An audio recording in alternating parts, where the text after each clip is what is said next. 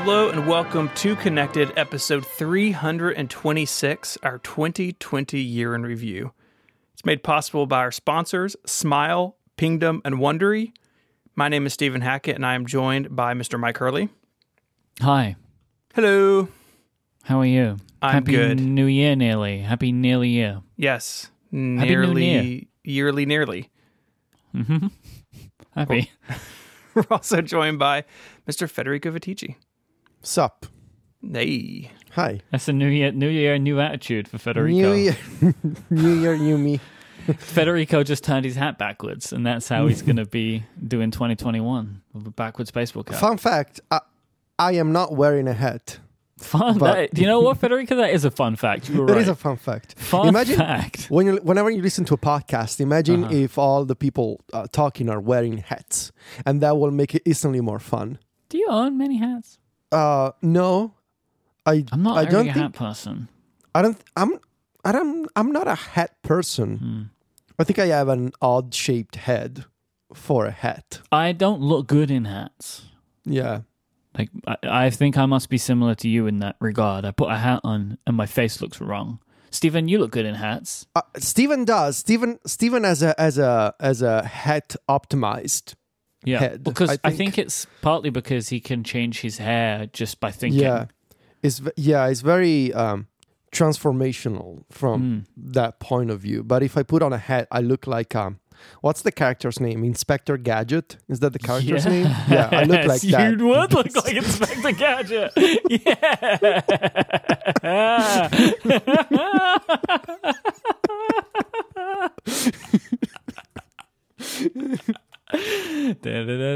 Inspector Ticci.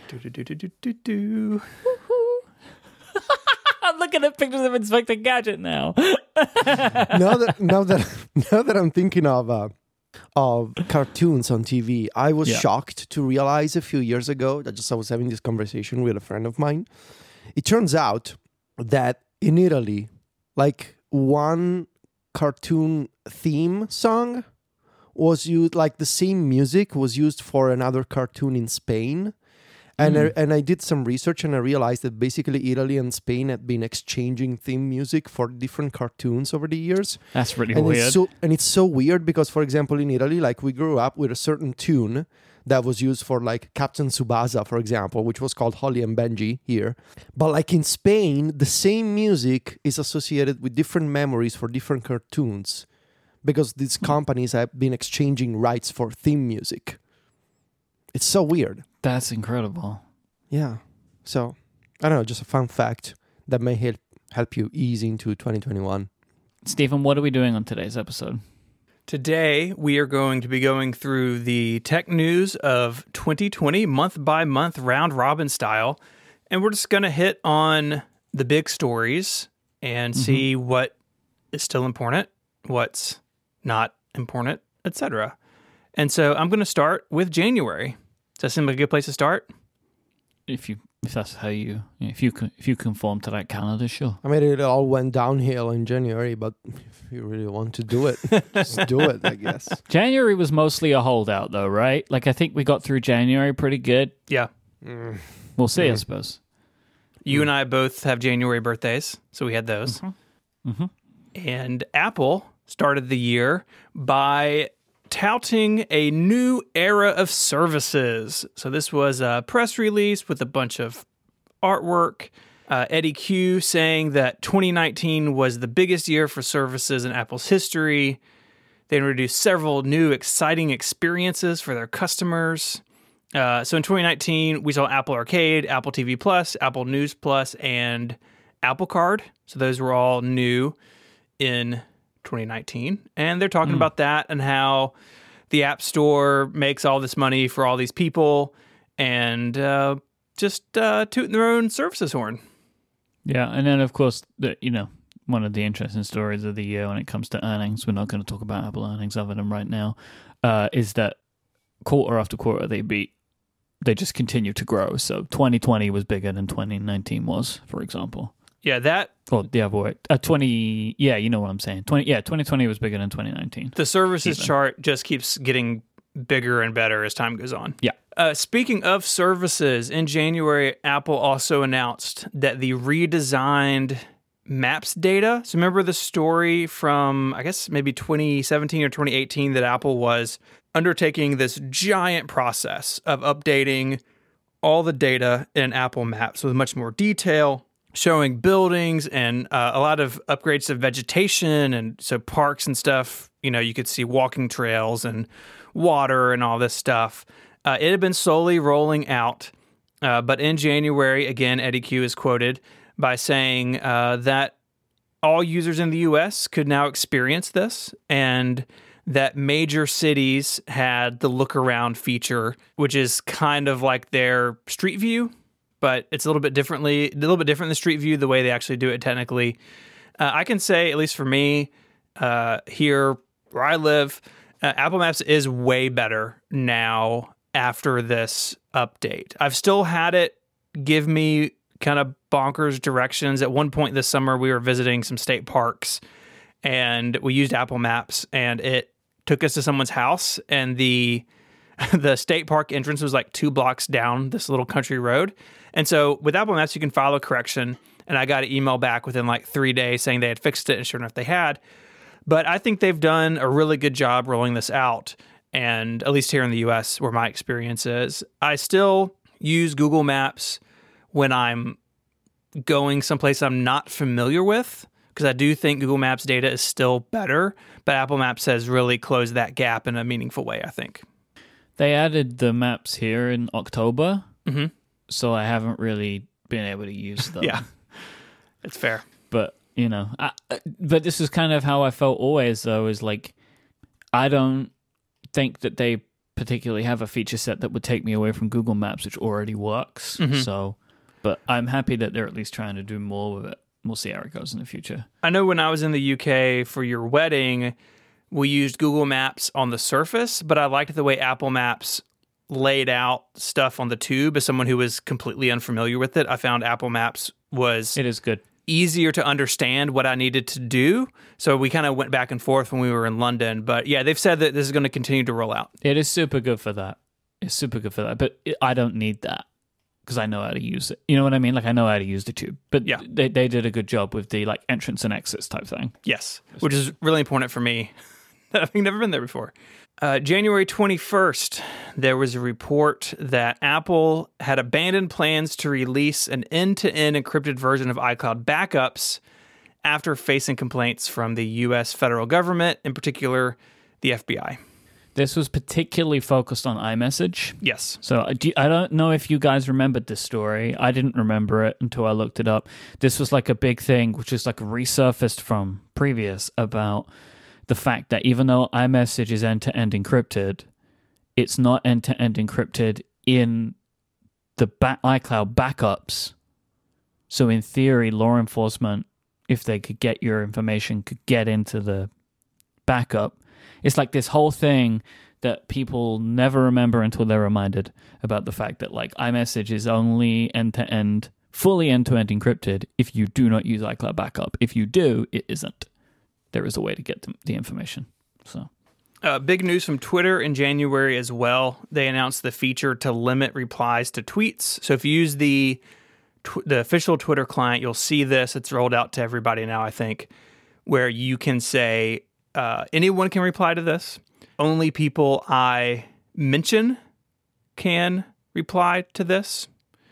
So if I said something to Federico publicly and I didn't want other people to chime in, I could set that. And the trick is, if you mention nobody, then no one can reply to it. This is a feature that actually got me to switch to the official Twitter app on the iPhone, because I kind of gotten weary of tweeting like political things and getting a bunch of replies that, sometimes these tweets make the rounds and you just have a lot of horrible things in your mentions. So I think this has been a good change to Twitter. I think that it can really be used to at least cut down on things in your replies in terms of harassment and things like that. Now, it's not perfect. People can still quote tweet you. You can still, of course, get DMs if you leave those open.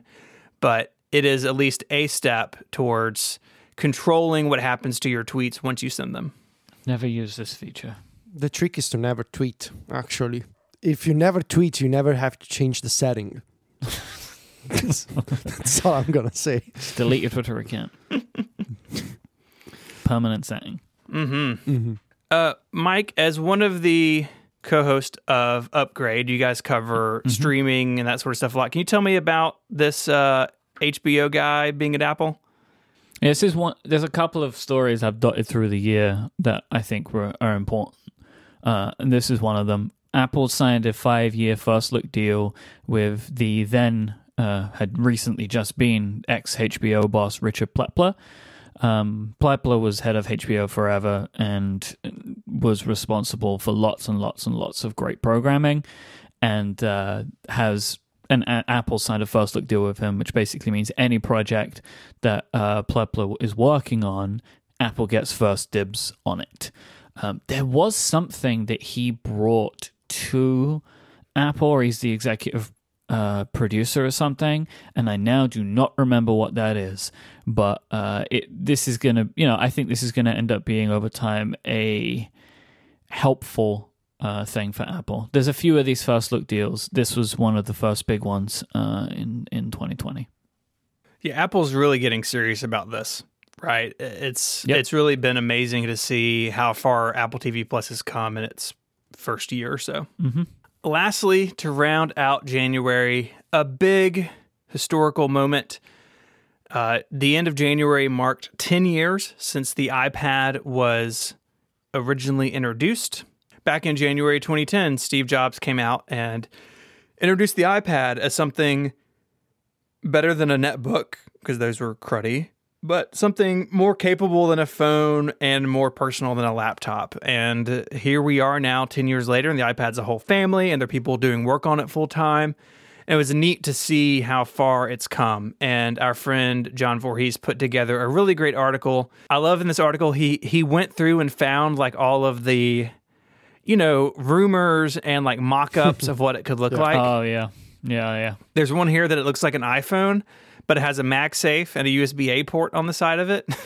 Man, they should have shipped that one. That sounds great. That didn't happen. So it's fun to look back and think, what things could have been. But yeah, iPad, 10 years. It's amazing, isn't it? Yeah, I think, Federico, you did a bunch of stuff in, what was it, March or April? I think so. I think it was this year. Because that was when it actually came out. Yeah, it was announced pretty early. Yeah, it was in April. I think we did a thing in April, and I did my story. It doesn't feel like 2020. It feels like a couple of years ago to me. But I think that's when I did my modular computer story, I think. Yes. Yeah, I think it was so. this year. And it was for the 10th anniversary of the actual public release on April 3rd in the US, 2010. Yeah, that I did the story about my modular setup with the external monitor and the keyboards and the stands and all of that. And also we had a bunch of stories about the iPad, the first decade of the iPad and all the changes in software and hardware and all of that. It was fun. It doesn't feel like 2020, but yeah, it was a few months ago, I guess.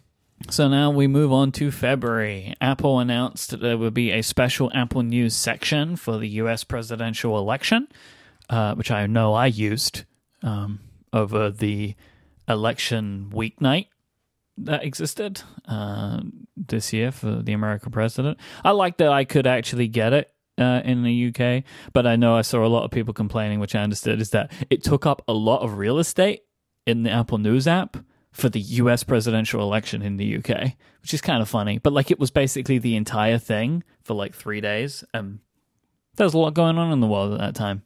Yeah. There was, I wanted to mention, I was looking through our old show notes and I found Ming-Chi Kuo's first rumor report of the year. Ooh. And I wanted to just reference this for one reason, which I'll get to in a bit. So these were the things that Ming-Chi Kuo said were going to come in 2020. A 4.7-inch iPhone with Touch ID. That was the iPhone SE 2.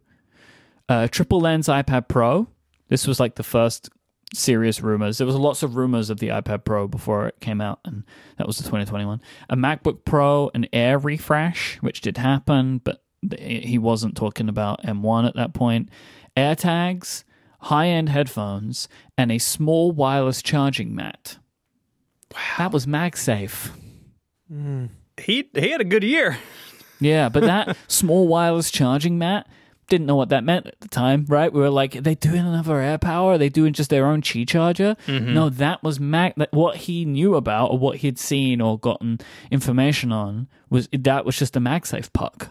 Yeah. So it's impressive. Kuo has a very good year every year. He is the most reliable in this space, I think, of this type of thing. Like, I think what Mark Gurman and Ming-Chi Kuo do are different, especially from the sources that they have.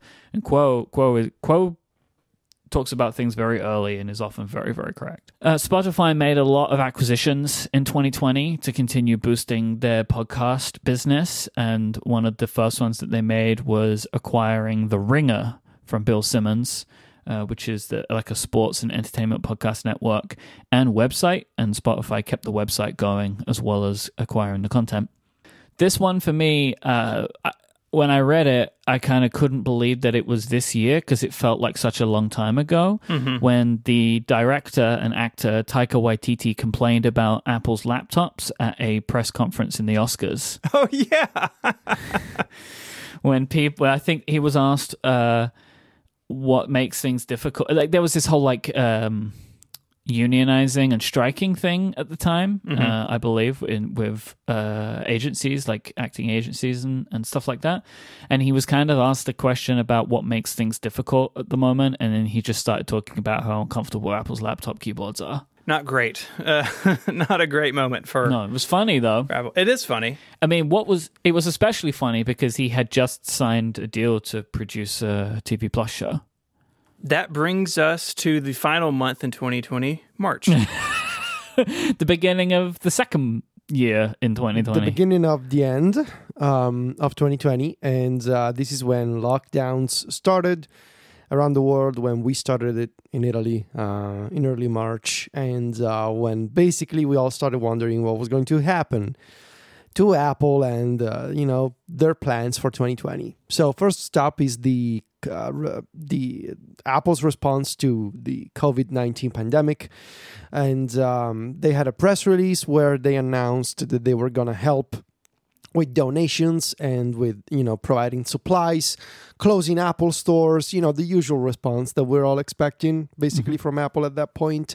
And in addition to that, so closing Apple stores, retail locations, and providing equipment, building their own face masks as well.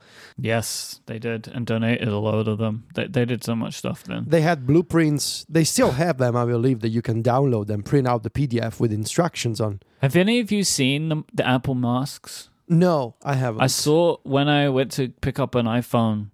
I saw them. They look really nice, honestly. But yeah. In addition to those, to that press release and those announcements, they also put out a COVID-19 website and an application that you can download from the App Store. With basically, this is a screening tool and a set of resources and like frequently asked questions to check for symptoms, to check for sort of to guide you through the process of whether you should go see a doctor, whether you should go get tested, information on social distancing, on wearing masks, on proper hand sanitization, all that kind of stuff. I forgot they did this. Me too. And now that I was checking out the press release and the app again, it feels like forever ago where we had to be, where other people had to explain social distancing. This is very much like, it feels like last year material to me. What is social distancing? What does it mean? And now we all know, obviously, what it is. Wait, I have to wash my hands for 20 seconds? That seems like a long time. Back then, all of this was new, and there were video tutorials on how to properly wash your hands. And happy birthday twice? No, surely not.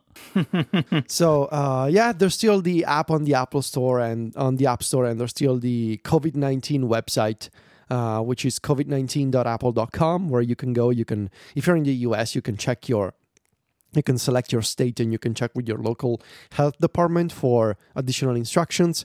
And there's also a link to a COVID-19 hub on Apple News if you want to get, all the stories about COVID-19. I don't know if you still want, but it's It's an option in case you're looking for more news. Anyway, the big announcement, which at the time when things started getting progressively worse, we all knew this was coming.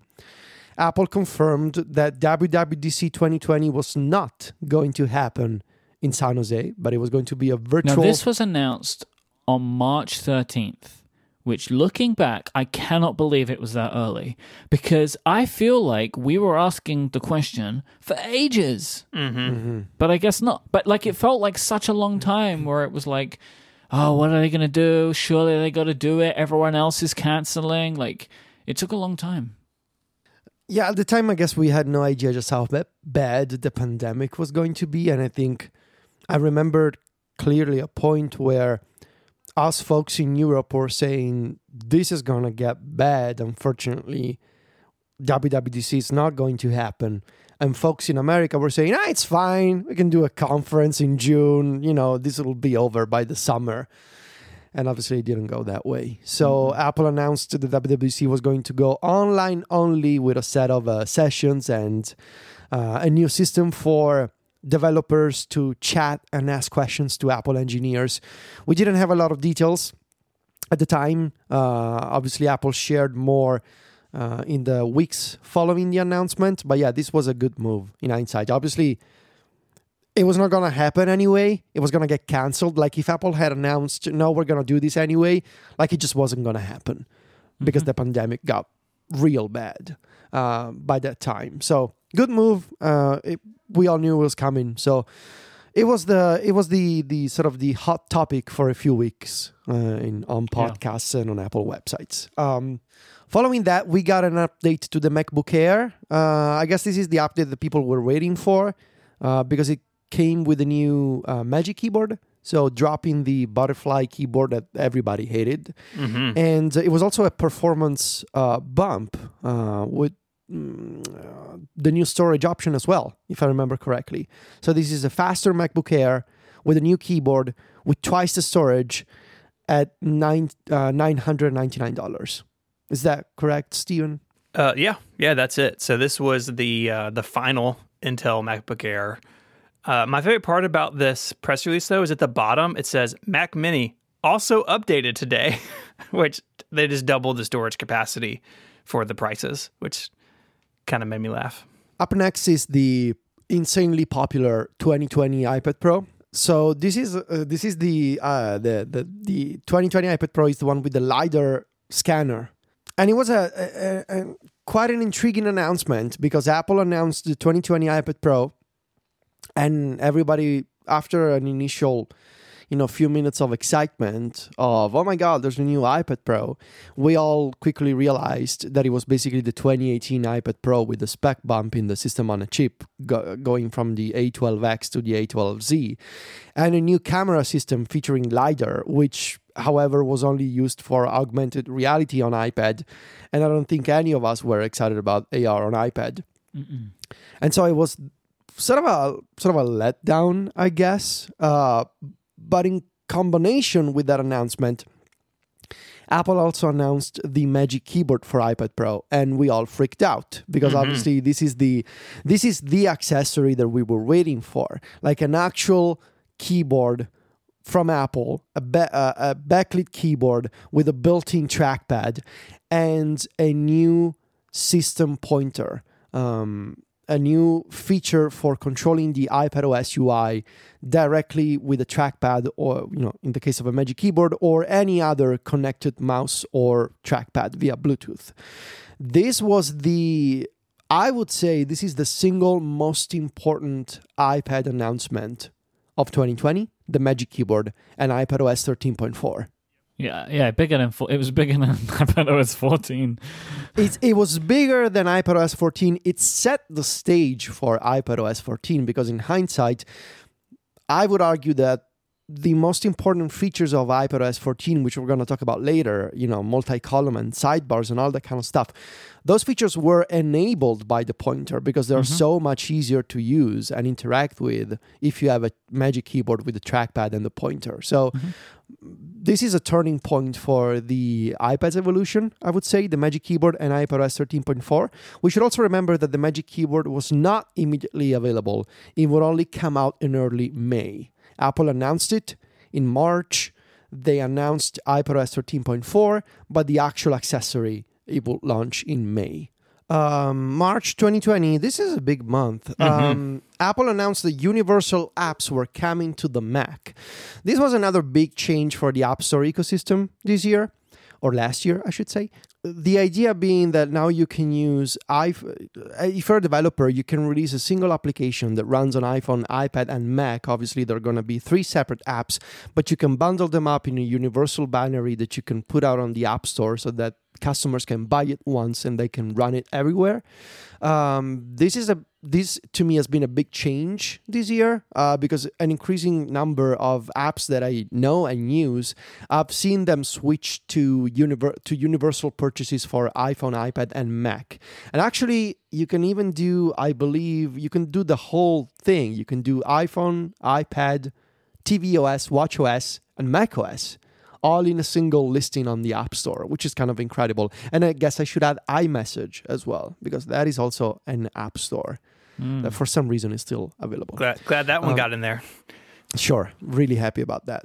So universal apps coming to the Mac. Big news for developers. Seems to have been pretty well received. I guess the only asterisk would be that the early adopters of Mac Catalyst were left out from this, because if you're one of the brave developers who started using Catalyst last year, before the good Catalyst of 2020, you're out of luck, because you can no longer merge the Catalyst app that you did in 2019 with universal purchases that Apple launched in 2020. Ridiculous. So it was kind of ridiculous. So not only were you forced to use the bad version of Catalyst, but now you cannot take advantage of universal apps either, unless you want to release a new binary. But if you do a new SKU on the App Store, but if you do that, you lose all of your reviews and your customers. So not an ideal situation. But hey, Hey. We're gonna talk about that later too. In March 2020, somehow 9to5Mac obtained code strings, some code snippets related to iOS 14. And while we didn't have any screenshots of new features coming in the next OS, we started hearing about certain functionalities, certain options that may, that were going to become available at some point in the future. One of them I want to point out today, how spot on it was, codename Seymour, an Apple TV workouts app.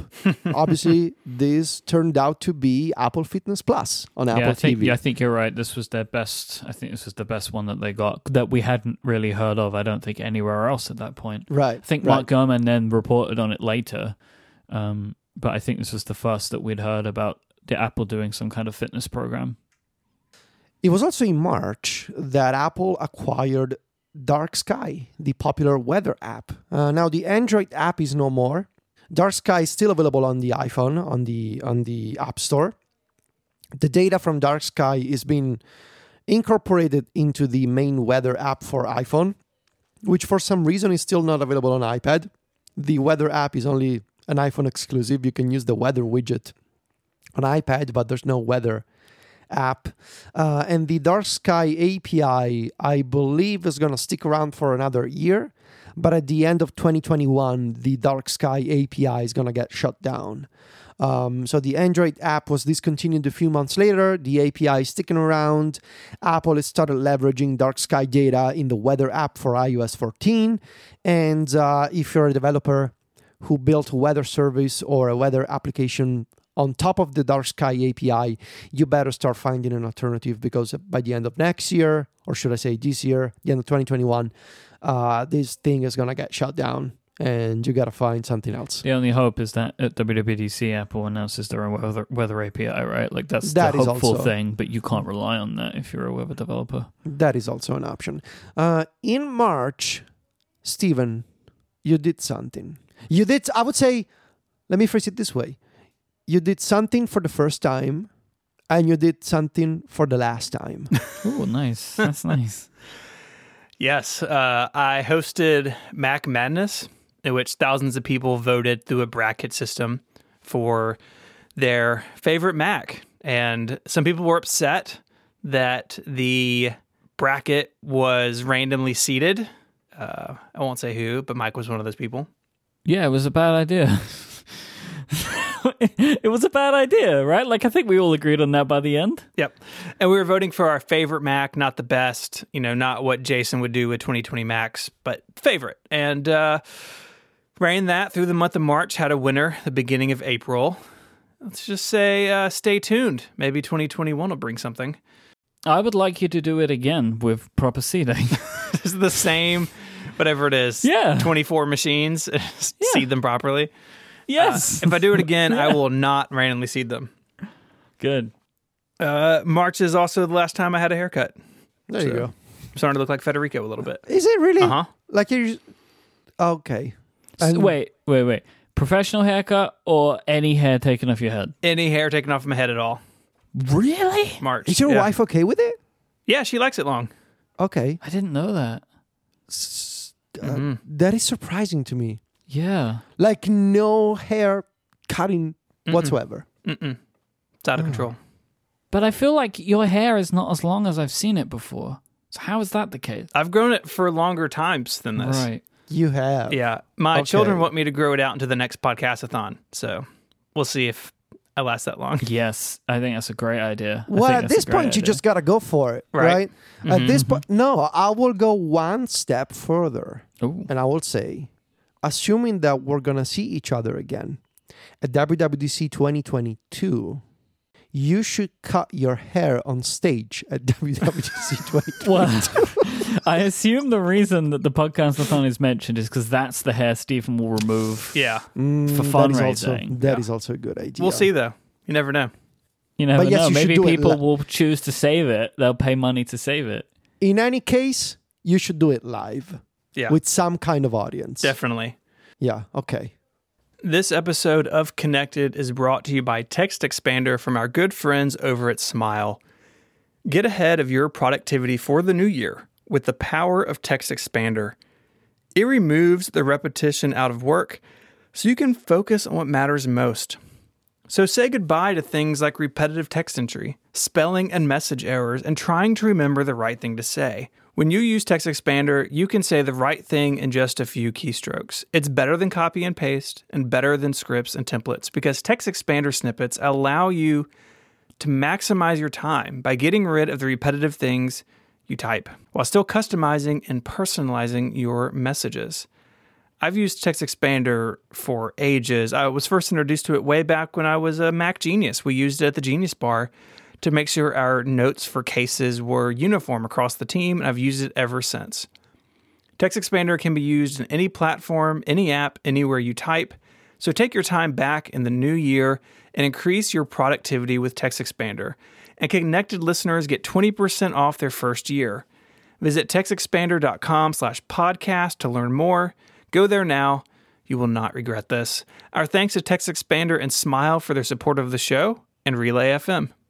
So coming now to March 2, also known as April, Apple and Amazon have some sort of deal, meaning you can buy content in the Prime Video app directly in certain circumstances for some content. This was something that you had to do outside, like the Kindle app, where you got to go to the web and do it because of Apple's cut. This was an Apple and Amazon. They've had their relationship. It's been hot and cold over the years. Remember, for a while, Amazon wasn't selling Apple products in the store. That was fun, but they've made up. Jeff Bezos, Tim Cook had a handshake. Well, not really. They just agreed on a bunch of stuff that will come out in court later on, but we'll get to that. Yeah, We'll get to that later. In April, Apple and Google announced they were partnering on COVID-19 contact tracing technology. So how this works is your phone is anonymously talking with other phones that you're nearby, and if someone reports that they have tested positive for COVID, the phone knows, and then you get an alert saying, hey, you've been in contact with somebody who tested positive. You need to go get tested or, hide out at home or whatever. This started as APIs that local health officials, either like federal or in the US's case, unfortunately, state health officials, you could have apps built that would affect these. 9to5Mac has a tracker on their website showing what states in the US have this, and it's not very many because a lot of state leadership in our country still thinks it's a hoax. But that aside, this was a big deal because how fast they moved. So they announced this on April 10th, and they said in May the APIs will be out there, and then in coming months it would be baked into the baked more into the operating system with what's they quote is a more robust solution. So this is a big deal. I wish it had been used more widely here. I know it's up and running in a lot of other places around the world, but definitely a notable story of these tech companies tackling COVID head on. The iPhone SE2 also shipped in April. This is a phone that looks like the iPhone 8, so single camera, Touch ID, forehead and chin, but it features the A13 Bionic from the iPhone 11 series. Fantastic phone. I've moved a lot of my family members to these over the past year. I think like everyone else had a lot of family members on like the 6S or maybe a 7, and they didn't want Face ID, especially in like the time of COVID. Like, yeah, you should get Face ID. And if you have to go out and about, obviously with the mask, it's difficult. Boys, my phone started recognizing me with a mask on. Consistently? Oh, wow. Yes. It's only when I wear one type of mask. Is it flesh colored? Because it's the type of mask. No, yeah, it's this picture of my face. It's it's the mask type that I wear the most. It's just this like black mask. I think it's by a company called NEQI. If I wear any other mask, it doesn't work. If I wear this one, works. Wow, that's cool. It's very nice. I'm very happy about it. Oh, it's funny because it took me a while to realize that it was happening. Yeah. Because my phone was just working, right? Like I wasn't really thinking about it. So anyways, the SE also, in addition to keeping Touch ID around, it is the cheapest phone in the lineup, starting at $399. So this is a great phone to recommend if someone's looking at a lower cost option, or they have an older phone and they like what Touch ID offers, especially this day and age. The SE, I think, is a really good value. I expect it to be around for a few years, so its value proposition will get worse over time. But I still think even now, if you want an affordable new phone, the SE is a great place to look. And lastly, in April, well, next to lastly, there's one more. We had the Hackett number. This is episode 291 of Connected, where I had counted up all of the computers in my collection, and then we divided them into the number of people in my household. Oh, yeah, that was the calculation. I forgot the calculation. Yes. That was it. There's a link in the show notes. J.W. Hamilton built a lovely website where you can figure your own Hackett number, which is pretty cool. Mine was 20.6, and it is now a constant in the pCalc application. The Hackett number is a constant. It's more now. It more, would, it's more now. Oh, yes. A lot more. I would like you to figure out your new Hackett number. Okay. The 2020 Hackett number? With the constant? No, like with the constant, because now you would be like, say like 1.5 or whatever. Oh, 1.5 Hackett numbers? Oh, that's good. Right? Because that's what you would be now, right? Because the Hackett number's a constant, so yeah, you would now be more than 1, I would assume. I had a listener of the show donate his collection to me. Yeah. I'm going to be unboxing it on Twitch tomorrow, but it was 3 pickup truck beds full of stuff. At some point, you need to be that burden on somebody else. Donate your collection to someone? Back up a tractor trailer to someone's house? Yep. It's yours now. Mike, I know you were hesitant to make a big deal of it at the time, but I want to make a big deal of it here. In April, you celebrated 10 years of podcasting. I did. Woo! Thank you. I like that it's always tied into the iPad for me, because that was when I started. Was the iPad had just been announced, and I was really excited about it, so I started a tech podcast, and spent many weeks talking with my friend Terry about the fact that it was going to be delayed in the UK, and was very upset about it. And it was. It came out like multiple months later in the UK compared to the US. But yeah, so it's a decade. A nice decade. I'm always very happy that I started this at a round number, like 2010. So it's easy for me to remember it and for me to count it. So, and mine will be in March. It looks like the first time I was on your first show was March 2011, according to my records. Oh, really? Yeah, according to your records that are not shareable records. Well, no, there's a post on 512 Pixels. Ah, good. No audio exists, and that's the way I like it. Anyways, congratulations. So we move into May, which was March 3. Are we saying like the 3rd? It doesn't make sense, right? Yeah, it's going to be like March 3. March 3. So one of the biggest stories in May, which has continued throughout the year, was the Black Lives Matter movement kind of seeing I don't want to say resurgence, because it was obviously something that had existed prior, but I think it was something that a lot of people started to pay much more attention to, quite rightly, after the killing of George Floyd. Yes. Which sparked demonstrations across the US, which then spread out across the globe.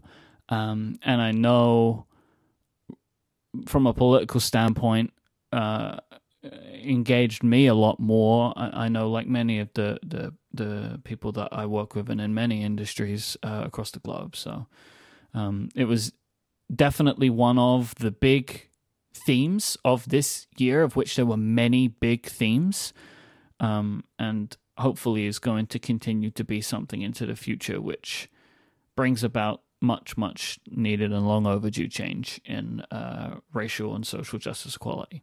Going back into more tech-focused stuff, Apple launched the Zane Lowe interview podcast in May, which was Apple's first honest-to-goodness podcast effort. They had Apple News Today later on in the year and some other stuff, but this was kind of like, hey, here's a thing, it's a podcast. The 13-inch MacBook Pro got the good keyboard. It got the revised to get the Magic Keyboard. I don't remember if it got anything else of note. I think it was just mostly the Magic Keyboard. Did they get rid of one of the models at this point, Stephen? Or like they didn't update the function key version? Yeah, this may have been when the Escape went away and they all got touch bars. Or it may have been before this. I'm not positive off the top of my head. In May, even though we knew WWDC would be virtual, we were told about the schedule and that it would be happening on June 22nd. I remember that was also a thing that felt like it went on way too long and did go on really too long because we were all trying to prepare for the rest of the year. And it wasn't until May that we found out that June 22nd is when WWDC would start. Mm-hmm. Craig Federighi was on this podcast called App Stories. Terrible show, don't listen to it. One good episode. It had the whole year. Is that one? Bad interview as well. Really. Amateur hour. Really. That was nice. I was happy. What is he? Is he the only repeat guest? Maybe only repeat guests on App Stories, right? Yes. I think so. Maybe. No, he is. He really is. Because I know you've done like developer interviews. I figured if maybe somebody had overlapped in that. Nah. Not. We only allow for one person to be a repeat guest. Wait, have I been on it more than once? I think I've filled in for you more than once. Well, it's you and Craig Federighi. It's you and Craig Federighi. Excellent. Spotify hired Joe Rogan and made the Joe Rogan... Is it called the Joe Rogan Experience? Yeah, the Joe Rogan Experience. What an annoying name. A Spotify... The show is not that much better, anyway. Exclusive Yikes. podcast. And that has gone really well for Spotify so far that nobody could have predicted. And Microsoft... previewed the Fluid Office framework, which I'm still very intrigued about, but have seen nothing more about it since. June 2020. So before we talk about the online only, first but not last, very likely, the online only WWDC, June 10th, Apple announced the very much expected demise of iBooks Author. You may remember iBooks Author as this Mac application that allowed you to author digital and interactive books that you could sell on the iBooks store. Well, that is no more. iBooks Author had been languishing for the past few years. It never came to iPad. It never received a lot of features that Pages eventually received. And it was just left there, sort of like abandonware, just there for some people. And now, of course, Apple put out a support document and an email to book publishers saying, thank you for trying iBooks Author, but we're not going to make this thing anymore, basically. If you want to author your digital books on Apple platforms, use Pages. I'm sad about this. I really liked iBooks Author. I did my one and only interactive iBook about editorial in 2013 maybe, in iBooks Author, and I loved it. It was it actually had an intuitive UI in a way that I hadn't seen in any other ebook authoring application for Mac.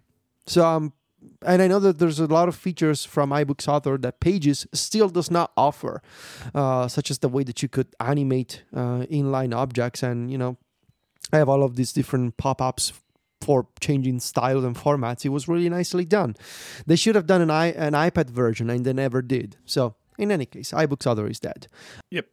I used it for my book a few years ago too, and I wouldn't say I loved the experience. The bugs in iBook Author really became frustrating, but you're right that Pages didn't get all of the stuff that iBooks Author could do. And it was really cool to make a book where you could have all this interactivity, and a lot of that's just gone away.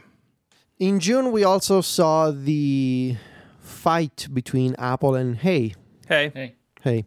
The new email client and email service that launched in June.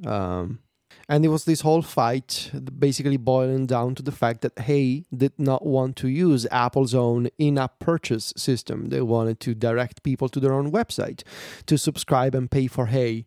And Apple was not okay with it. And did they remove or threaten to remove Hey from the App Store? I think they didn't approve it for the Mac. They didn't approve for the Mac, and they threatened to remove the iOS version, and they, I believe, they stopped. They said, we're not going to approve your updates either unless you comply with our requests. Yeah, because if you remember, then Apple announced, I think during WWDC, that thing about we're not going to hold up your updates anymore if there's a problem. So there was this very public fight between Hey and Apple. Apple responding to Hey, and Hey going public with the emails and the letters that they received from Apple and the app review team. It eventually got resolved in a way that we all expected. We did a show about this at the time, saying this is bad publicity for Apple, especially going into WWDC. Especially into 2020, they need all the goodwill that they can get from developers, and this is not the best story to have ahead of WWDC. And eventually they made up, and they found the solution. And now you can download Hey from the App Store, and you can subscribe, like I did, to the Hey service on the web outside of the app. There's no link to sign up for a Hey plan from the iOS or iPadOS version. You need to go to Safari, create your account, and you pay from there. You cannot do so from the mobile app, but that's fine. And once you have an account, you just log in, and you can use Hey on your device. So it was this public dispute that could have been easily avoided, I guess. But it was also necessary, I think. It fit this much bigger storyline, I think, and this is why this story should be remembered, and we should talk about it, because it became part of this bigger storyline about Apple and anti-competitive practices, basically the reason why they are under scrutiny, both in the US and in Europe, for antitrust law basically. And, different companies, we're going to talk about those later, sort of banding together and saying, Apple is treating us unfairly and we want to do something about it. This is the first piece of this much bigger puzzle that became one of the key storylines, I think, of 2020, besides the pandemic. Is Apple treating companies and developers unfairly on the App Store? So this is one of the first scenarios that we're going to talk about this year. WWDC, online only. All of the operating systems were covered. WatchOS 7 featuring new complication features on the watch face, the new hand washing timer. Support for, Fitness Plus was not announced yet, but it would get, obviously, Fitness Plus integration. iOS 14, widgets on the home screen. This would turn out to be the feature of the year, really. All new home screen on iPhone, widgets, folders in the Shortcuts app, big updates to Safari for native translations and blocking third-party trackers. iPadOS 14, of course, building on top of iPadOS 13.4 with multi-columns, sidebars, all new designs for built-in applications like Shortcuts, like Music, like Calendar, and macOS Big Sur, of course, with an all-new design, new system icons for built-in macOS applications. Very polarizing update, I would say. Big Sur with the new design. As soon as Apple showed it off, everybody started talking about how it looked like an OS that was designed for touch with the more spaced out elements and the more iOS-like, minimalistic UI, and the new control center and the new support for widgets. So really interesting update. It's part of the reason why I am interested in the Mac again. So very divisive update, I would say. And obviously, alongside Big Sur, Apple also took the wraps off Apple Silicon, which would eventually, turn out to be the M1 chip in the new generation of Macs that would come out later in the year. But at WWDC, Apple started sharing some of the details behind what they had been doing. They confirmed, yes, we have been busy building our own chip architecture for macOS devices. And they shared all the details, which I don't want to repeat, not because I don't want to, but because I can't, because I don't know them as well as Steven. But basically, Rosetta 2, for example, the new technology for ensuring compatibility with older Mac software, and the all-new system for running iPhone and iPad apps on the Mac. What it all means for developers who have applications built for Intel devices, bringing them over to Apple Silicon. It was the right time to start sharing these details with developers. And in addition to the details, Apple also started sharing the DTK machines, the Developer Transition Kit, in the form of a Mac Mini. The Mac Mini, which in the future would turn out to be the reason why Steven won one of the annual Rickies. Well, the DTK was like a Mac Mini with the A12Z in it. I won because they released an M1 Mac Mini in the fall. Sure, you won because, but you saw it coming, and neither Mike nor I did. So you I'm better than you. Beat both of us. Yes, you are. You are a better person than both of us, honestly. WWDC, finally. We were lucky enough to have some Apple guests on our show. Mike, who did you have on Upgrade? We had Bob Borchers and Ronak Shah on Upgrade. And then on Connected, we had Jenny Chen and Stephen Tonner. And this kind of started a trend, which I've been really pleased to see, of individuals from Apple appearing on podcasts and YouTube channels and all that kind of stuff throughout the year. This was the beginning of that. And it's been something that for me has been like a real personal, professional highlight this year, is that I've been able to do a bunch of these interviews now, and it's really great. Yeah, MPU's been lucky to be there as well. Of course, App Stories, we talked about Craig Federighi coming on. Yeah, it's been really cool to see Apple bringing podcasts into like the media fold a little bit more. Yeah, it's not that they didn't happen, right? Like I know that you done one the year prior, both of you at WWDC. But this was the start of like every time there was an announcement, like a of which there were many this year, you would see a bunch of podcasts and a bunch of YouTube videos with people in them. So I thought that was really good. It was a good kind of like opening of the gates, as it were. So yeah, I think it's been really great. But the real big update in June was the rebooted membership program here on Relay FM. I think that's the feature that we should talk about. Yeah, I mean, Mike and I worked, we've said this before, I feel like the hardest we've worked since starting the company in figuring out what the membership program should look like moving forward. And we've settled on the system we have now where you can sponsor individual shows. For instance, you could join Connected by going to relay.fm/connected/join, and you get an ad-free, longer version of Connected, plus a bunch of benefits that all members get, including the Discord, which has been a real bright spot for me in 2020, getting to know our members better and engaging like really fun, meaningful conversations with a bunch of people all around the world. It's been great. And so, and the membership has been really successful so far. So a big thank you to everybody out there who has joined, either Connected or any of our other shows. It really means a lot to us, and it's given us stability in a year that hasn't promised it. This episode of Connected is brought to you by Pingdom from SolarWinds. Today's internet users expect a fast web experience. No matter how good your content is or how effective your marketing may be, they're going to bounce if your website is loading too slowly.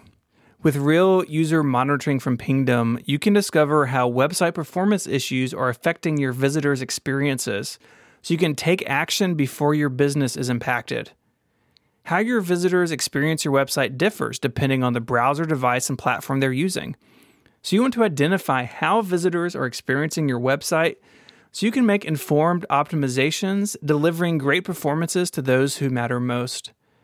And this is built to scale. You can monitor millions of page views without compromising historical data or breaking the bank in the process.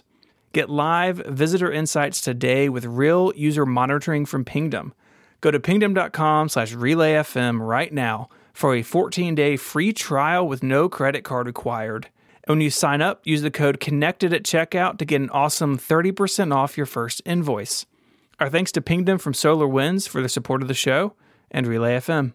Are we ready for July, March 5? Mm-hmm. Apple canceled some Apple Arcade projects. The report said that this was part of a strategy shift to create content with stronger engagement. You know, the pitch of Apple Arcade is you can play any of these apps just as part of your subscription. None of them have in-app purchase, so you got to buy coins to beat the boss or whatever. And I guess Apple feels like some of these games have gone too far the other direction. I know, for me at least, like I only have Apple Arcade because it comes with the Apple One membership that we pay for. It's not something I would seek out on my own. I think we've also seen a slowing down of releases. You know, Apple at the beginning was really putting out a bunch of games all the time. And clearly that was a push to, populate the store. But it has slowed down. And I think y'all have talked about this on App Stories. I don't know if there's been like a real breakout hit from Apple Arcade. There were some good games that we all talked about in the beginning, but when's the last time an Apple Arcade title really made big waves? And I think that's a bit of a problem. I think Apple needs to look at that. And so in July, they reportedly canceled some contracts with game developers and shifted things around. And I don't know if we've seen the changes out of this yet, but I think I would imagine the Apple Arcade is not performing the way that the company would have hoped. Is that fair? Yeah, I also, this is a report that I wasn't sure about when it came out, and I'm still not sure about it now. There have been a lot of still like very experiential games to come to Apple Arcade that clearly weren't cancelled. I don't know if there was like a parameter of cancellation.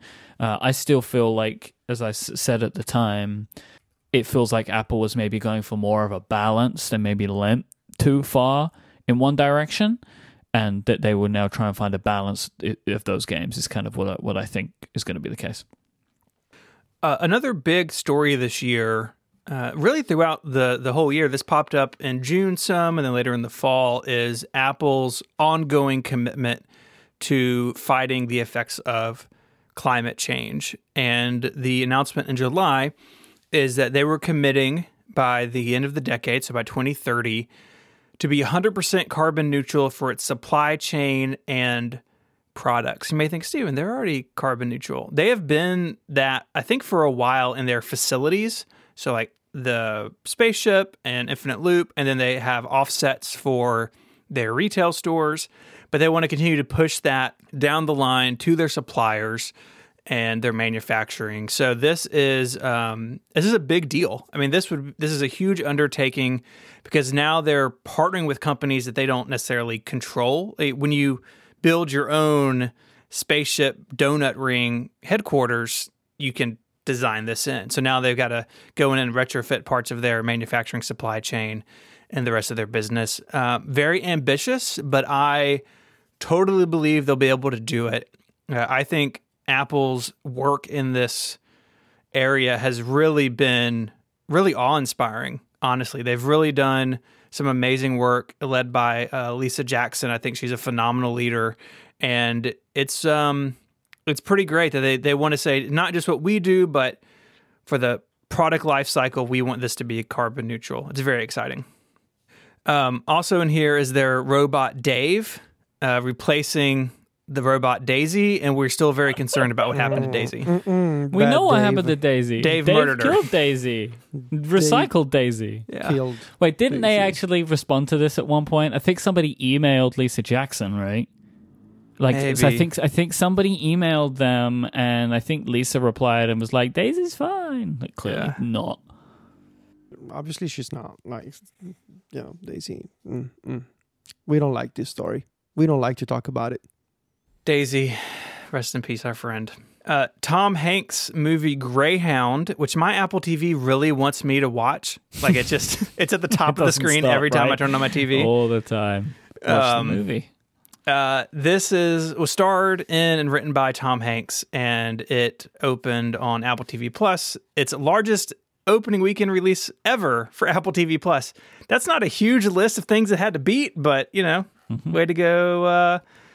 Way to go, Tom Hanks. Of course, this is just one story in many. We're not talking about them all, of movies that have come out on streaming services because movie theaters are either closed or have greatly reduced capacity because of COVID.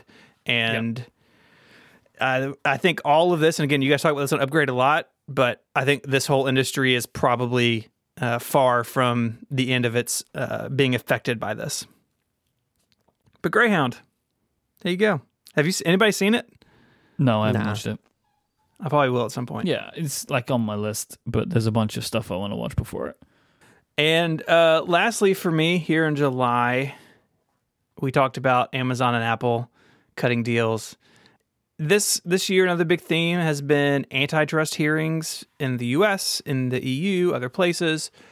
Not just Apple, but really the big companies, Facebook and Amazon in particular, but then Apple and Google, Microsoft. No, Google, no Microsoft. Microsoft stayed out of it. Yes, Microsoft is not a monopoly anymore. I don't know. They've had their time, and it was in the 90s. So anyways, part of this, you always get details of inner company workings. Like, do you remember when Samsung and Apple were in court over Samsung ripping off the look and feel of the iPhone, and we saw all these pictures of prototypes of like weird iPhones that never made it out. Well, this time it was some emails with Steve Jobs and talking about this issue of digital goods in apps, and where Apple settled is like the Kindle app. Again, it's always sort of the go-to. Like, you can't buy digital books in Amazon apps. You've got to go to the web. It's really goofy. That's still the case today. And some of the decision making that went into this from these internal emails. And none of these companies look good in some of this stuff.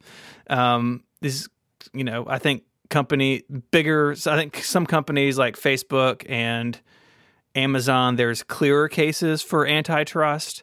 But this thing of, locking things away to their own payment gateway continues to be an issue. So we got to see, 20 10, some of these emails, how this started out. All right, so we move on to August. The 27-inch iMac was updated. Woo! It got an SSD T2 chip. It also got the nano texture display option from the Pro Display XDR. This was the last big Intel update, I think. I think Apple did some smaller updates afterwards, but this was, I think, the last update that had any kind of like... I'm trying to think. I don't No, think there was something, because do you remember they said when they... Oh, no, was this the last one? I think this might have been the last one. I think it is. But this was actually a pretty chunky update and put that 27-inch iMac in a position where it was more powerful than the iMac Pro in some instances, for example. So really kind of like beefed that machine up and is hopefully setting the stage for what should be a pretty incredible 2021 for the iMac, I think. This machine is why I think the iMac Pro is not going to survive this transition. Oh, definitely. Yeah. I think this is one of the many reasons. Yeah, I think we're just going to have really fast iMacs, and then if you want it, a Mac Pro. There's no need for the iMac Pro anymore, especially after it gets some Apple Silicon variant.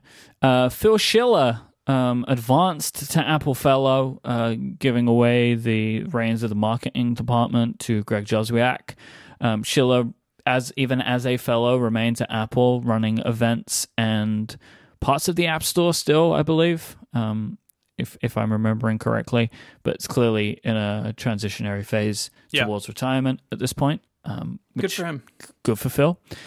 This is where my favorite story of the year began. This was the whole Epic Fortnite Apple thing, where Fortnite was updated. They added in their own payment option for in-app purchases, was immediately pulled from the store.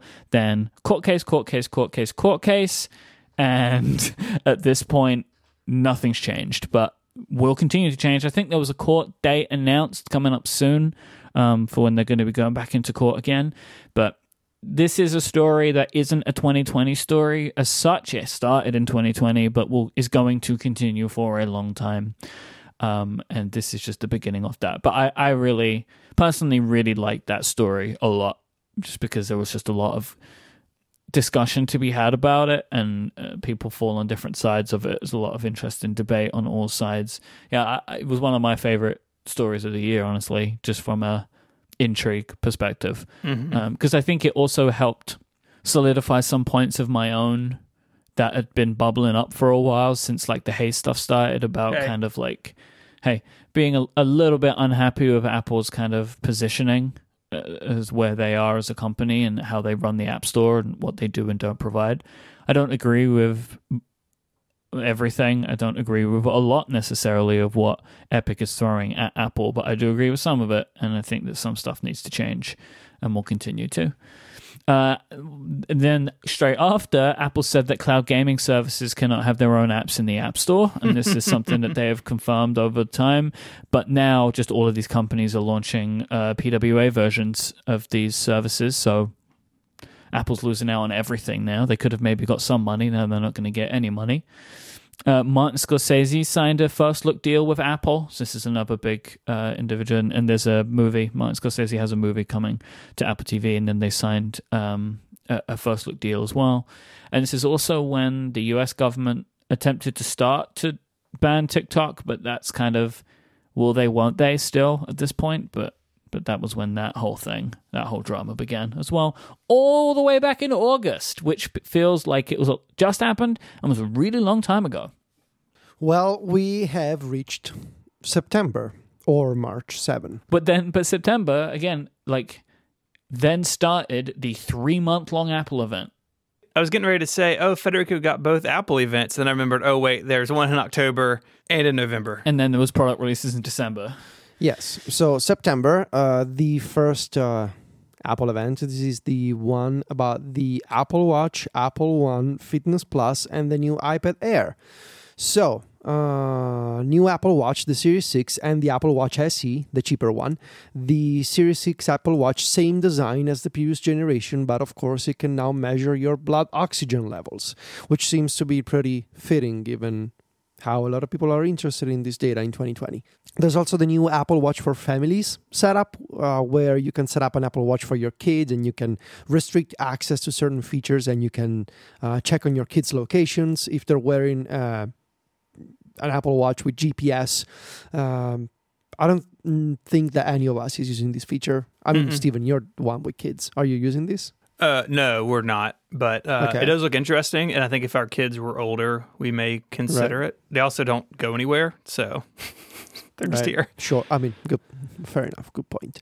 Apple also introduced the new Fitness Plus service. This is the premium workout service that Mark Gurman originally reported on months before. It actually came out a few weeks ago. This is a workout service where you watch videos of trainers explaining a workout and you work out with them. The peculiarity, of course, there's hundreds of similar services on the App Store. The unique feature here, obviously, is the integration between different Apple devices, the Apple Watch and Apple Music. If you're an Apple Music subscriber, you can get all of those playlists and you can bring your own music into the workout as well. If you wear your Apple Watch, you kind of have to. I mean, you can work out without an Apple Watch for Fitness Plus workouts, but you're highly encouraged to do so. And the peculiar thing is that you're going to see your live metrics from your Apple Watch on the screen as you're following the workout. And you can follow those workouts on your iPhone on the small screen, if you're okay with it, or on an iPad, or ideally, if you have a big enough living room, I suppose, on an Apple TV. You can follow those workouts there and you will see your Apple Watch data displayed on the screen. Really fascinating service. I haven't signed up for it yet. Part of the reason why is I need to figure out another thing that Apple announced in September, and I still haven't had the time for it. Apple One, which is the new bundle option that we've been waiting for a couple of years, essentially. It comes in two flavors, Apple One and Apple One Premier, I think it's called. I think there's a family one. I think there's technically three. Because one of them is Premier for family, I think. Yeah, it's individual, which is $15 a month, family, which is $20 a month, and it's all the same stuff, but you share it with 5 people and you get 200 gigs of iCloud. And then there's Premier, which is $30, where they add on 2 terabytes of iCloud space, News Plus, and Fitness Plus. And it has the family sharing built in, like the sharing multiple people's built into that plan. Right. So Fitness Plus is included in Apple One Premier, alongside Apple News and, of course, Apple Music and Apple Arcade and Apple TV Plus. I haven't signed up for it yet because I have a weird setup with multiple Apple IDs, one based in the US, another in Italy, and I'm afraid it's one of those things where you touch it and it explodes, and I really don't want anything to explode at this point in my life, so I'm just gonna leave it there. Eventually I will check out Fitness Plus because it looks really interesting, but I'm also lucky enough to live with a Pilates instructor, so I kind of have my own private lessons going on at the moment. Whether you like it or not, I suppose. Yeah, I mean, I got my own Fitness Plus built in at home, essentially. So, does she show you your metrics? No, but I can glance at my app and my Apple Watch, and also she gets upset when I do. It's like, don't look at it, don't be distracted. So, yeah, it's kind of nice actually to do some. Yeah. Anyway, new iPad Air with the A14 Bionic and Touch ID. So this is a first on Apple devices, on I guess on iOS and iPadOS devices. Touch ID is coming back. And it doesn't live in a home button. It's in the sleep wake button. It's in the, I guess it's called the top button on the iPad Air. Yeah, that's on the side. If it's in the keyboard, ridiculous. Right. It can be on any side because the iPad can be rotated. But what's interesting about the iPad Air, besides the so-called colors, which are not really, I mean, technically you can buy one in blue or in green, but they don't really look blue or green. Just buy one in silver. Trust me, it's better color. The iPad Air is interesting because it's essentially the 11-inch iPad Pro without some Pro features. It's a 10.9-inch display. It doesn't have the 6 gigs of RAM from the Pro line. It doesn't have LiDAR. It doesn't have a... What doesn't it have, actually, besides LiDAR and 6 gigs of RAM? ProMotion. And ProMotion. And it only has 2 speakers instead of 4. Right. but anything else is supported here. You can use the second generation Apple Pencil, you can snap on the Magic Keyboard, and you have Touch ID instead of Face ID, which for some people may be a plus given the times. This is a really good iPad. I was lucky enough to be able to review one when it came out. I think this is the new, should be treated as the new default iPad for most people. Mm-hmm. Like if you're looking at a powerful iPad with support for the Magic Keyboard and the Apple Pencil, this is where you should start, not the iPad Pro. Then, of course, if you want to go bigger, if you want to have more options, go with the iPad Pro. But this is a really, really, really good iPad. Apple also introduced the 8th generation iPad. So this is the base model one. This one comes with an 812 Bionic and the old design. So you still have the home button and slightly worse performance. Obviously, this is the cheap iPad if you really want to get into the iPad ecosystem without spending a ton of money. Lastly, in terms of Apple announcements in September, this is what made me so happy a few months ago. iOS and iPadOS 14. The release date of both OSs was announced in September with a 24-hour notice. Usually, Apple historically has released golden master versions of those OSs with a 1 week or 8-day, sometimes 10-day notice. But this time they did an event and they said iOS 14 and iPadOS 14, they come with all these great features and they're coming out tomorrow. And so developers were not happy. I was not happy. My review came out a month later. In the end, it was fine and it went really well. But at the time, I was annoyed and I was upset. So it took me by surprise, and it took everybody by surprise, I think. One of the best stories of the year, I would say. One of the most heartwarming stories of 2020 also, I guess, started happening in September, and it only grew from there. David Smith became the most important indie developer in the world. I think it's fair enough to say WidgetSmith, his new app for making custom widgets for the iOS 14 home screen, took the world by storm, and it became the most popular app on the App Store. This is an incredible story. Years of hard work and an experience paying off in a way that none of us, I think, would have expected, right? No.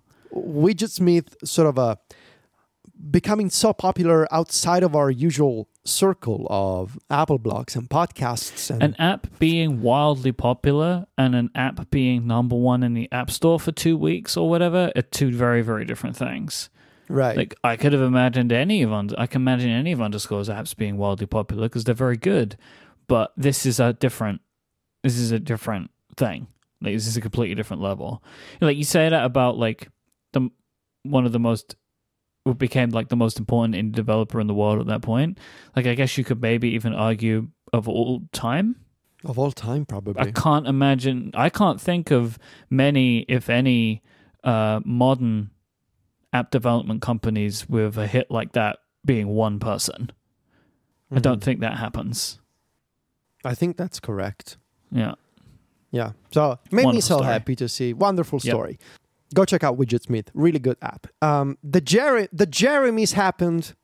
Jeremies, of course, being our game where Federico... It's not a game. It's very serious stuff. It's a game can be serious. And being a slightly competitive person, I take this very seriously. It's, my obligation to guess the names of the little figurines that we can input on our devices. And the sometimes questionable choices of the Unicode Consortium. And also, I would say, this is all Jeremy Burge's fault. Creator of Emoji. The president and CEO of Emoji, Jeremy Burge, friend of the show, sometimes my worst enemy at this time of year. But also, I love Jeremy very much. It's a complicated relationship, complex feelings that I have toward Jeremy. But this game is one of my favorite moments of the show during the year. So this is the third year, I think, that we've gone through this guessing. and it never lets me down. And lastly, in September, I'm going to leave it up to you guys to talk about it, the Podcastathon. Despite all of this, it happened. It happened, and it went extremely well. Yeah, I can talk a little bit about this. So last year was the first one in 2019. We've been raising money for St. Jude for years. In 2018, the Relay FM audience raised $70,000. In 2019, we raised $315,000. But this year just even exceeded that. The final number for the 2020 campaign is $481,000 for St. Jude. Which is actually the first time we've revealed that number, right? That's right. The first time we've shared it. We had some donations come in after the Podcastathon. We ended September at 456, but then after some final donations and stuff like that, it ended up at $481,000. Mm-hmm. Yeah, which is just unbelievable.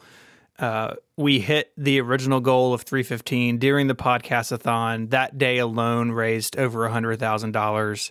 Donations from 50 countries. I mean, it was so amazing to take part of this and to watch those numbers continue to grow, especially this year when there are so many things in the world that need support. A lot of people are hurting financially, but the Relay FM community really stood up and backed St. Jude in a way that we just are so humbled by. And we're really excited to do it again in the fall. So hopefully together. I want to say something. I've been pretty lucky in my life to get to know plenty of folks who do wonderful things and amazing things. I was able to meet astronauts and, doctors who treat the worst diseases imaginable. Folks who make apps that millions of people use. Like I've been able, because of what I do and because, circumstances in my life, to get to know tons of different people. But what you two were able to do with this event, and I say this honestly, coming from my heart, is generally incredible. Thank you. And important in a way that it's one of those stories that I tell to my friends. Like, hey, two of my friends, they do this thing. And it's like, it's wild to think about it. And it's, the cause right behind it is so important. And it's so, like, the cause behind it is so despicable, right? Children getting cancer. I mean, it's possibly the worst thing that could ever happen. Much, much worse than a pandemic. But to be able to act on it and to build a community around it and to do something positive about it, it's so beautiful. It's a beautiful thing you two should be proud of. Well, I'm very proud of it, and I'm very thankful for you to say that. But I have to circle back because you said you know an astronaut, and I don't think I knew this about you. Well, not only do I know him, this is a story from when I was a kid. This is a person who, let me double check. I also have his picture and an autograph and a personal letter from him. Whoa. Who is this person? He's an Italian guy named Roberto Vittori. Uh-huh. He was an ESA astronaut. Right. He was, Italian Air Force. In 1990, he flew the Soyuz, and he went to the ISS. He was born in Viterbo. Yes, that's why I know him. Wow. Because my dad interviewed this guy a bunch of times, and one time we were able to meet, and I have his photo. It's actually a beautiful photo of the space shuttle taking off, and I believe that the personal dedication says, "To Federico, with the hope that one day you'll join me in space," or something like that. That's nice. It's very nice. It was very nice. Do you secretly hate this guy though? Because he's potentially a more famous person than you from Viterbo. Well, I don't like to think of myself as a person from Viterbo. No, easy.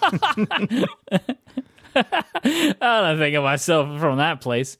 I'm Rome, baby. I'm big city boy. Big city Federico, they call me. Well, look. It's famous in space, all right? I'm famous on Earth, so it's fine. Oh, nice. I like that. He has a Wikipedia page, do you? I do not. Mike does. But also he's got that fancy NASA picture that I don't have. He's a handsome man too. Look, you don't need to. We get it. You like this guy from Viterbo better than me. It's fine. Yeah, he's now my favorite Viterbo native. Whatever. Roberto. Okay, I just said some Vittori. pretty amazing things about you too, and this is how you pay me back. All you want to do is the more famous guy from Viterbo. Thanks. Really good friends I have on the show. No, your words are very kind. I was struggling not to. But coming from Roberto, they would have been kinder. Yeah, it would right? be fantastic. Yeah, I mean, he's been to space. Like, Yeah, no, I mean, we said it in the 2019 podcast-a-thon that it was like the peak of our career. Like it felt like so much had built up to that, and I felt that way again this year. And I agree with Mike. Hopefully, we can be in person in Memphis to do it this fall. This episode of Connected is brought to you by Wondery's Business Wars podcast. Tech entrepreneurs are in an all-out race to cash in on our collective addiction to social media. It's a fight that started in Silicon Valley, but it has gone global. Their newest season is Wondery's Business Wars TikTok versus Instagram, where they're tracking the battle between two social media giants. Within the last couple of years, TikTok has become one of the most popular apps around the world. It's even garnered the power to completely reinvent the music industry. And despite political constraints the app has recently faced, TikTok has still managed to pose a serious threat to its American counterpart, Instagram. This season of Business Wars will touch on the history behind and the founding of both apps, what they've done in recent years, and how they've become the largest social media platforms ever to exist. I've really loved checking this podcast out. I didn't know really hardly anything about the background of TikTok. I've learned a lot about that, about Instagram, went through growing pains before and after the Facebook acquisition. It's all very fascinating. So you can check out the latest season of Business Wars, TikTok versus Instagram on Apple Podcasts, Spotify, or wherever you get your shows. You can also listen ad-free by joining Wondery Plus in the Wondery app. Our thanks to Wondery's Business Wars of their support of Connected and Relay FM. All right, October, March, version 8. Guys, there's an Apple press event in October. no way. I know. We got the adorable and tiny HomePod Mini, a $99 Siri speaker ball that makes the regular HomePod look like a joke in terms of cost. We've got one. Sounds pretty good. We're happy with it. It's very small, very adorable. Clips 3.0. Big news there. Apple just keeps chugging away on the Clips train. They did get rid of, what app did they get rid of at the end of the year? Music memos. Music memos. Yeah, rest in peace. But of course, the highlight of the press event was 4 new iPhones. The iPhone 12 mini returned to a small flagship phone. The iPhone 12. iPhone 12 Pro is the same size, but has the third camera and nicer materials. And then the phone that the two of you use, the iPhone 12 Pro Max, the big boy. The best one. I agree. Maybe. No, it is the best one. It is. It's the biggest, the best. It's the most iPhone. It is the most iPhone. It's the iPhone nest. Yep. Of all iPhones. Exactly. This event will be remembered not for any of that, but for a Verizon guy being on stage saying 5G 400 times, and then Apple saying 5G 400 times. Today, we're bringing 5G. 5G, 5G, 5G, 5G, 5G, 5G, 5G, 5G, 5G, 5G, 5G, 5G. Yeah, it was a real 5G fest going on. It really was. That day. And as we know, 5G has been so important for everybody throughout the rest of the year, so it was definitely worth putting that amount of effort into it in the presentation. 5G, 5G, 5G, 5G, 5G, 5G, 5G, 5G, 5G, 5G, 5G. You know, I honestly think this was the first time in my life that I got a new iPhone and I disabled one of the new features right away. I have kept 5G disabled for the past 3 months and I haven't noticed. I just haven't upgraded my cell plan. It was so useless that I was paying for it. It was included in my plan and I didn't even know. So, yeah, I turned it off. It's fine. 4G gives me plenty of data, but also there's a pandemic going on, and I'm at home most of the time. 5G will be great one day. It'll be. It's just not one day. now, and it's fine. Yeah. But it's just not now. Apple also announced Apple Music TV, which is a 24-hour music video channel. I tried to open it in the TV app on my Mac, and it's just, I can't find it. I don't know where it is. No one's ever actually seen it, but apparently it exists. This was one of those stories that I added in and knew that all of our listeners would go, oh, yeah. Oh, yeah. And then we move on. I feel like so much of the Apple Music content is like that. Right? Yeah. The shows they do, I don't know if any of it's really taken off. No. Well, the service itself is doing well, and that's the Yeah, most important thing. But all of the ancillary stuff doesn't really seem to have done what they want. And we were blessed by the official Mac Stories review of iOS and iPadOS 14, Federico's greatest work to date. Yeah, it's fantastic. I'm loading it now, and I'm just mesmerized by all the animations y'all did. It's excellent, as always. Very good animations. Great job. Yeah, that happened this year.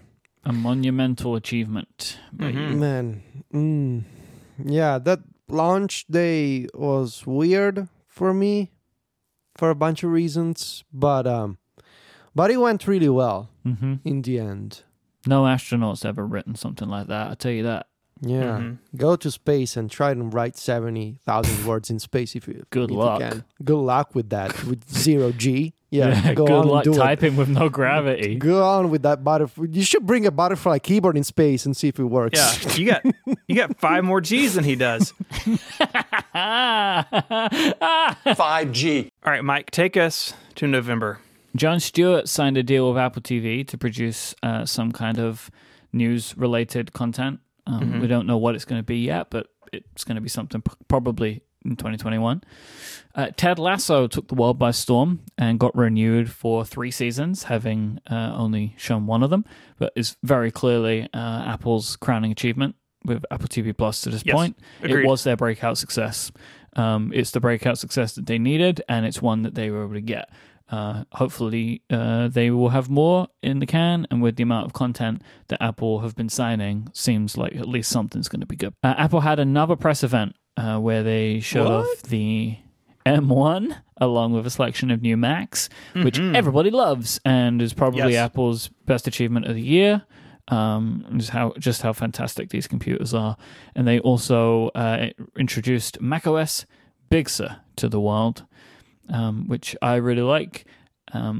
They announced the App Store Small Business Program, which is the 15% cut that Apple will take if you earn less than $1 million a year.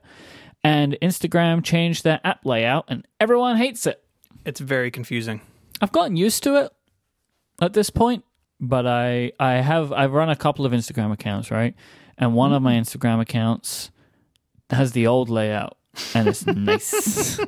It's nice in there. I like it there. I don't know why, but I gained 2,000 followers on Instagram over the past week without doing nothing. Yeah. And I honestly believe that somebody pulled the prank on me and bought me some fake followers without me knowing. I had that happen with Twitter once. I honestly And I blocked them all.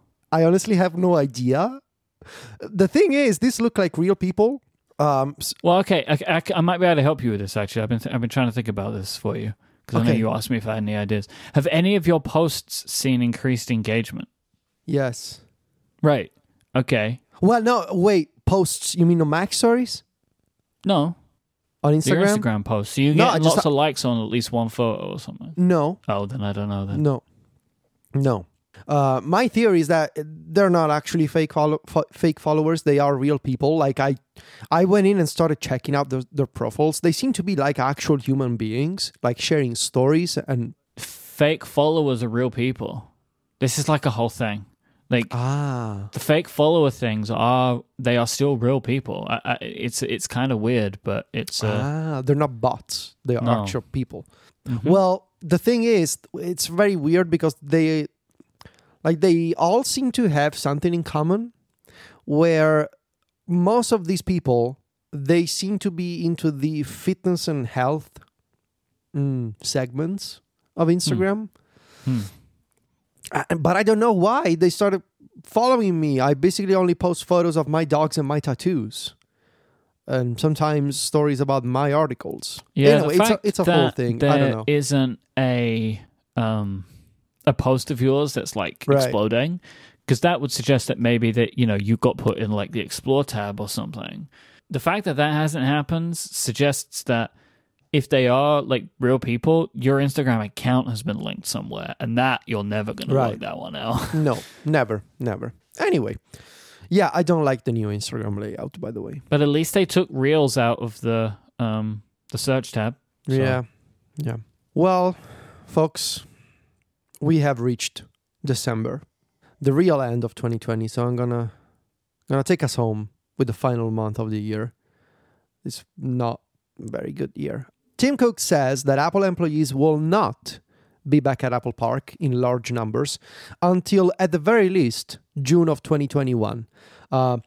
It makes sense, right? We were all expecting this. This is not gonna be over anytime soon. Just yesterday here in Italy, we started doing vaccinations on Sunday, and the current timeline, unless things change, I suppose, is to have the vast majority of Italian adults vaccinated by the end of October 2021. So at this point, and Italy is a small country, and at this point, it seems pretty much impossible to have an in-person WWDC. So very likely the WWDC 2021 will be an online event again, and it should be, right? Because in June, this will not be over. So same for Apple employees. They will not be back at their office until, I guess the first half of the year, they'll be working from home, and then maybe Apple will reconsider, depending on how things go in the US in what is going to be, hopefully, a better year for the US and a better year for everybody else as well. I have another theory for you about your Instagram. Okay. This is way out there, but your My Must-Have Apps of 2019 article has a link to your Instagram profile in it. And this was also an article where it references home screen customization. You're an influencer. That's all I have for you. Could be. I wish you could see referrals on Instagram with the business account, which I have. Yeah. But all you can see is like the total counts of like, you gained 2,000 followers. Yeah, I get it. They only like, show you stuff that happens inside of Instagram. Yeah. In December, Apple announced their Best of 2020 awards. This year, Apple was very original in that they also produced physical awards for this winners. Really interesting idea that we've never seen done before. They had a bunch of picks. Yeah, iMore did it, right? Back in the day? Sure. Yes. Absolutely. You sounded sure. They had some fascinating picks for their best apps, including I just want to say how probably the best one in my opinion is the Mac game of the year, Disco Elysium. If you haven't played Disco Elysium yet, go play Disco Elysium. It's a really, really good game. There's also coming out over the next few months on Nintendo Switch and consoles. Moving on to better things, the AirPods Max were announced, and this is I would say my favorite surprise of this final part of 2020. We were all convinced that the over-ear headphones were not coming out. We were all convinced that the project had been shelved, that Apple had faced multiple delays and issues with the production of the ear cups and the sensors and the headband. But no, the AirPods Max were announced. One day, they just put out a press release and you can buy them, and they will come to your house on the following Tuesday. It was a Thursday for me, I remember, because it was just a few weeks ago. And these are really good headphones. I love them. I really love them. They are really good headphones. They are not cheap headphones, because these are $550. It's even more if you live in Europe. But these are really good headphones. They were reviewed, I would say, pretty well. Sound quality was praised. Build quality was praised. Still somewhat skeptical of the headband design that Apple chose. And obviously, we talked about it, the case, right? The so-called smart case, not so smart and not so useful. But thankfully, third parties are showing us a bunch of options. So Stephen, thank you for sharing that link to the Waterfield design case for AirPods Max. I bought it. Nice. Like, I didn't. Sometimes, you guys share stuff in our iMessage group and I don't react, to it. Yeah. But I actually take action upon it. You are a man of action. That's why. I am a man of action. Even when I don't communicate, I'm always ready to go. And in that case, I clicked the buy button as soon as I saw the link. I'm looking forward to the Federico Viticci review of this. I don't need this right now, so like maybe I'll get it in the future. But I'm looking forward to you getting it because I want to know what color did you get. The black one. Yeah, I don't like the blue and the red one. In December, Fitness Plus launched publicly. Mm-hmm. People seem to be pretty into it. It seems pretty fun. The videos are well produced. When you follow the workouts, you can follow the main trainer, but there's also one of the trainers who does an easier, I think, version of the same workout if you're not experienced in that type of physical activity, which I think is a very good idea. Seems to be a pretty well-designed service. We'll see how it evolves over the next few months. I will say go check out the Fitness Plus account on Instagram, where Apple has officially presented all of the trainers that they have for the program, and you can follow the individual trainers on Instagram as well.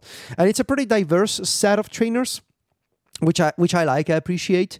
It's not just a bunch of white guys and white ladies doing workouts. I like the diversity in the Fitness Plus service. The iPhone 12 line was confirmed as the most popular 5G phone in the world. 5G. Hooray. Big accomplishment. Go 5G. Yes. 5G phone. We all love it when the iPhone is popular. Why are we talking about this?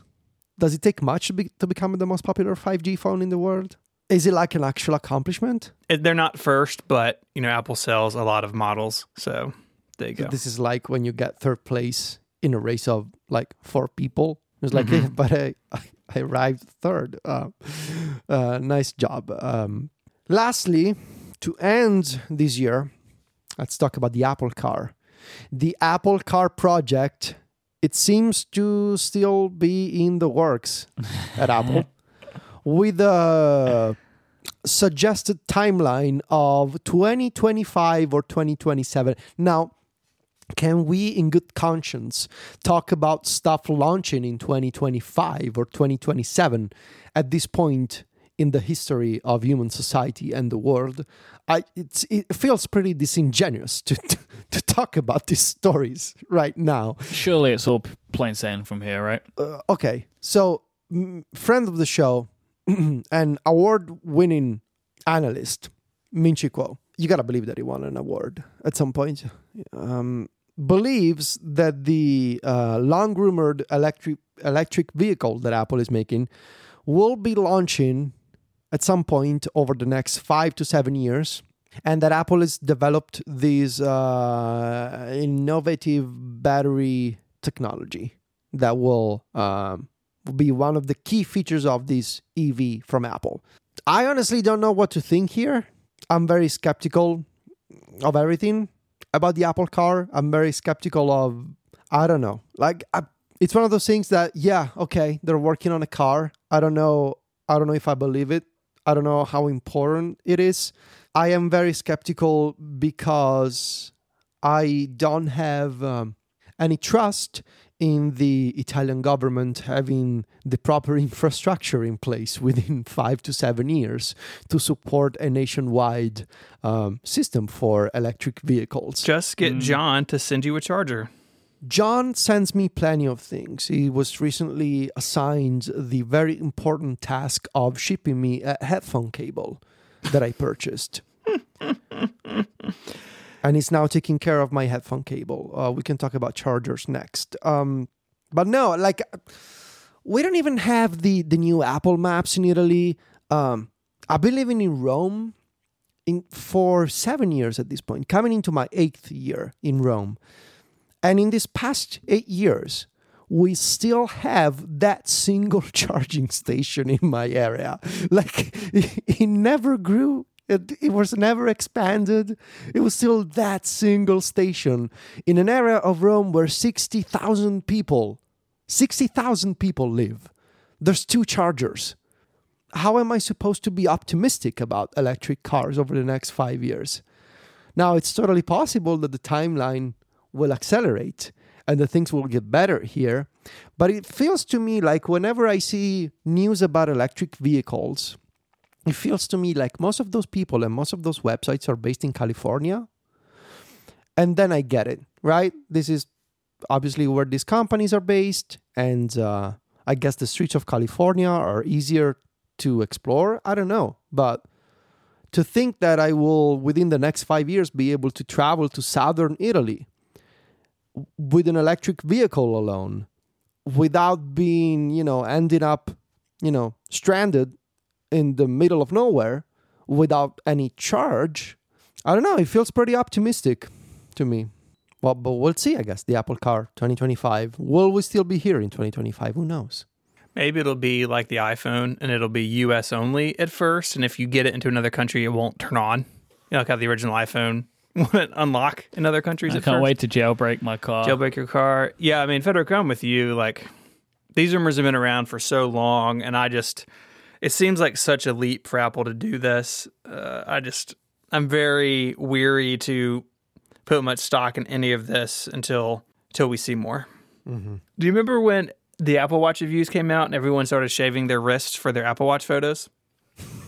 It was a very troubling time in tech journalism. Did people shave their wrists? Yeah, and like their Why? hands.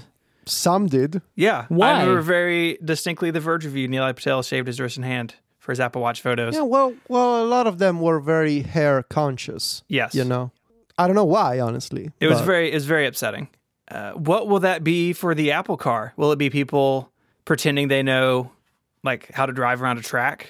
Or like, oh, I've always had this racing helmet here in my closet.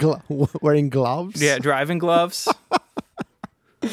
Can't wait. I think some people do that like unironically, I discovered. Like some people have like racing gloves and they actually use them even if they're not like actual racers. And I don't get it. But hey, if it makes you happy, if it makes your hands feel more protected, then good for you. So is that it for the year? That is 2020. All right. Yes. Good riddance, 2020. If you want to find just a whole big mess of links, we have them on our website at relay.fm. 84. 84 links. Is the count? Wow. Yeah. That's a lot. You can find all of them at relay.fm/connected/326. While you are there, you can do a bunch of things. You can send us an email with feedback or follow-up. You can join and get Connected Pro, which is an ad-free, longer version of the show, each and every week. And you also get lots of extra goodies that all Relay FM members enjoy. If you haven't joined, it's a great time to do it here at the beginning of a new year. You can find us all online. Mike is on Twitter as IMYKE. Mike, do you have anything fun coming up the next couple weeks? Any streams? Any adventures? I don't know, man. I don't know. I don't know. I don't know if I'm leaving the house. I haven't decided that yet. So stay tuned for that. Yeah. Maybe just do a Twitch stream of you like approaching your door. Like, I'm not going to do it. Yeah, maybe. You can find Federico on Twitter at Viticci, VITICCI. He is the editor-in-chief of MacStories.net. Federico, I have a question for you. Of course you do. What is your general feeling about New Year's resolutions? Interesting question. I feel like most of things in our society, they are a construct to make us feel better about ourselves. They're like a sort of like an what do you call it? Let me check. There was a saying that I'm thinking of. Yeah, they're like some kind of opium for society in a way. I believe that it was Marx who said that religion is an opium for society, and it's sort of like that in the sense that it's something that you do, something that you say because it makes you feel better, because it makes you feel safer. There is a quality to New Year's resolutions in that it gives you, at the very least, it gives you a sense of purpose, it gives you a sense of structure, it gives you a platform to get started on something, on anything, right? The problem with it is, and the reason why I find, for example, Mike and Gray's theme-based approach so fascinating is the fact that it's a more pragmatic way to think about it. The problem with New Year's resolutions is that they're often too vague, right? I want to work out more, or I want to go to the gym, or... But one of the issues is that they're either vague or they're too specific, and then you have a fail state. They're either vague or they're too specific, and you don't find that middle ground. Mm-hmm. So here's what I think. I think that most people do them because it's a thing that other people do. And so they share them and they think that they have New Year's resolutions when they actually do not. And they just say them publicly, usually in social networks, because it's like a thing. What I think is that it is useful in the context of the concept of a year in human life. It is useful to think of, in this time period between January 1st and December 31st, here's what I want to accomplish. And that is useful. My problem is that I like the gist of the idea behind it. I very much dislike the sort of amateurish way that people go about them most of the time. I think either you should follow the advice of Mike and Gray and go for a theme, or you should think about them long and hard and be realistic about, like, don't set like a list of 20 resolutions that you want to follow, because then when it's like May or June and you're 5 or 6 months into your resolutions and you haven't followed them, you're just going to feel bad about yourself. You shouldn't feel bad about yourself. Life is already complicated as it is. So be realistic, think about them long and hard, start planning your resolutions ahead of time, and maybe, consider sort of like a spin-off on the idea of New Year's resolutions, like a theme. So go listen to Cortex. I think it's a useful exercise in the context of think about the things you want to accomplish. And don't be too specific, but also don't be too vague. I don't know if that's the answer you were looking for, Stephen. But yeah, I think it's... I would also say that I think it's okay to give yourself a pass right now. Like, obviously you should take care of yourself, but don't feel obligated to come up with a list of 20 things that you must accomplish, because everything is a mess right now and it's fine. Look after yourself.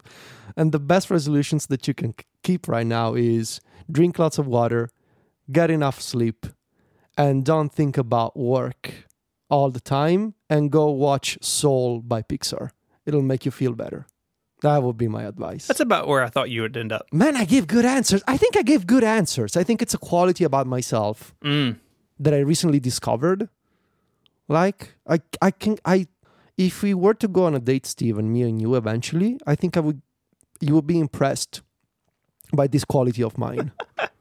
I'm impressed. Thank you. You can find me on Twitter as ISMH. I'm also ISMH on Twitch, and write 512pixels.net. I'd like to thank our sponsors for this week's episode, Smile, Pingdom, and Wondery. And until next year, guys, say goodbye. Arrivederci e buon anno. Cheerio. Bye, y'all.